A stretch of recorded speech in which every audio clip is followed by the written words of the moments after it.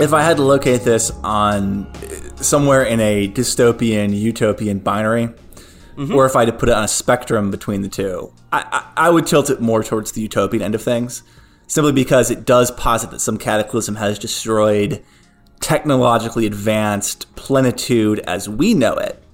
So they're not getting their food shipped in from factory farms that are elsewhere, but they're having to scrounge for themselves. That is the case, yes, but the way that they live is people having a go at their version of utopia, one that is materially poorer than ours, but in which community and equilibrium is not just sort of vocalized, it's not just rhetorical, but the hierarchies that are in place and the conflicts that are taking place for these characters are all about maintaining that actual balance, maintaining as close to egalitarianism and maintaining this way of life, which is precarious and difficult, but full of pleasures. They get off their boat and go swimming and all of that kind of thing. So I don't scan it as dystopian, despite it, it's post-apocalyptic. Yes. This is really interesting, because I don't know that stability is a trait particularly of utopia or dystopia. I mean, they both seek some sort of equilibrium there. What I was looking at was, the agency of the main character. I mean, the vast majority of it is about how things beyond his control were victimizing him. And that didn't make it a utopia to me. And I say this as someone who reads a lot of fiction, not as somebody who is a scholar of the differences between the two. I could absolutely be wrong. I'm just saying that, as I was reading it, that's what I was thinking.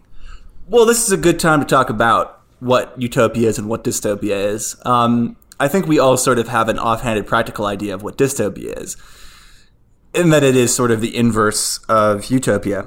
And I think that utopia, to me, any kind of utopianism, broadly stated, is sort of an attempt.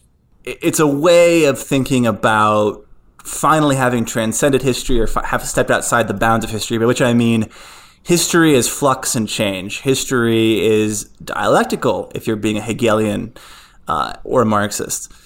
History is the thing that produces sort of macro-level conflicts and frictions. It produces class conflicts. It produces conflicts between nations. It produces religious and ideological conflicts.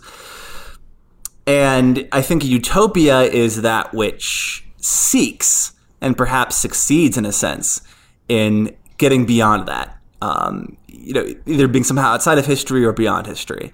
And I think there's a reason we talk that utopia is often used disparagingly. That doesn't sound very possible. Certainly, those of us living in history who have any kind of historical perspective, we look at that with a gimlet eye and say, no way. And I think that so much of the history of the United States, in particular, is a history of particular tiny groups that believe that their belief system, practiced communally in some way, could lead them to utopia. And then you have all of these kooky little religious sects, some of which became quite big and are still with us.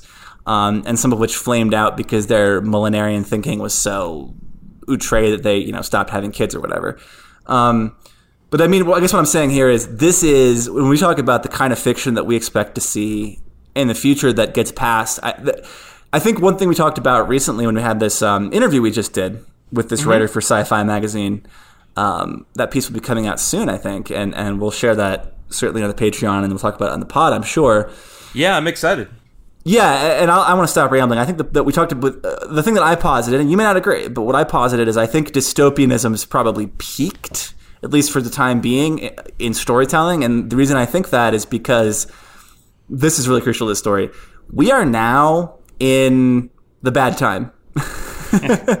I mean, there's a global pandemic on. We're having conversations about politics that are along the lines of, will our current president steal the election and become a dictator? Will there be martial law? And I still think those are often overstated, but it's being discussed. There's a huge economic crisis. We're aware of the sort of ecological and climatological crises we face. And I could go down the list. My point is that even though after this I'm still going to do my laundry and maybe watch some basketball, just to be frank, we are in the bad time from a dystopian story now. We are in the really troubled moment. So, I think that people will be interested in something other than the dystopian impulse, which is to sort of wait for that shoe to drop. to posit that the bad time will be coming. I think people are going to ask, as people in the story are asking, is, all right, like, what do we do?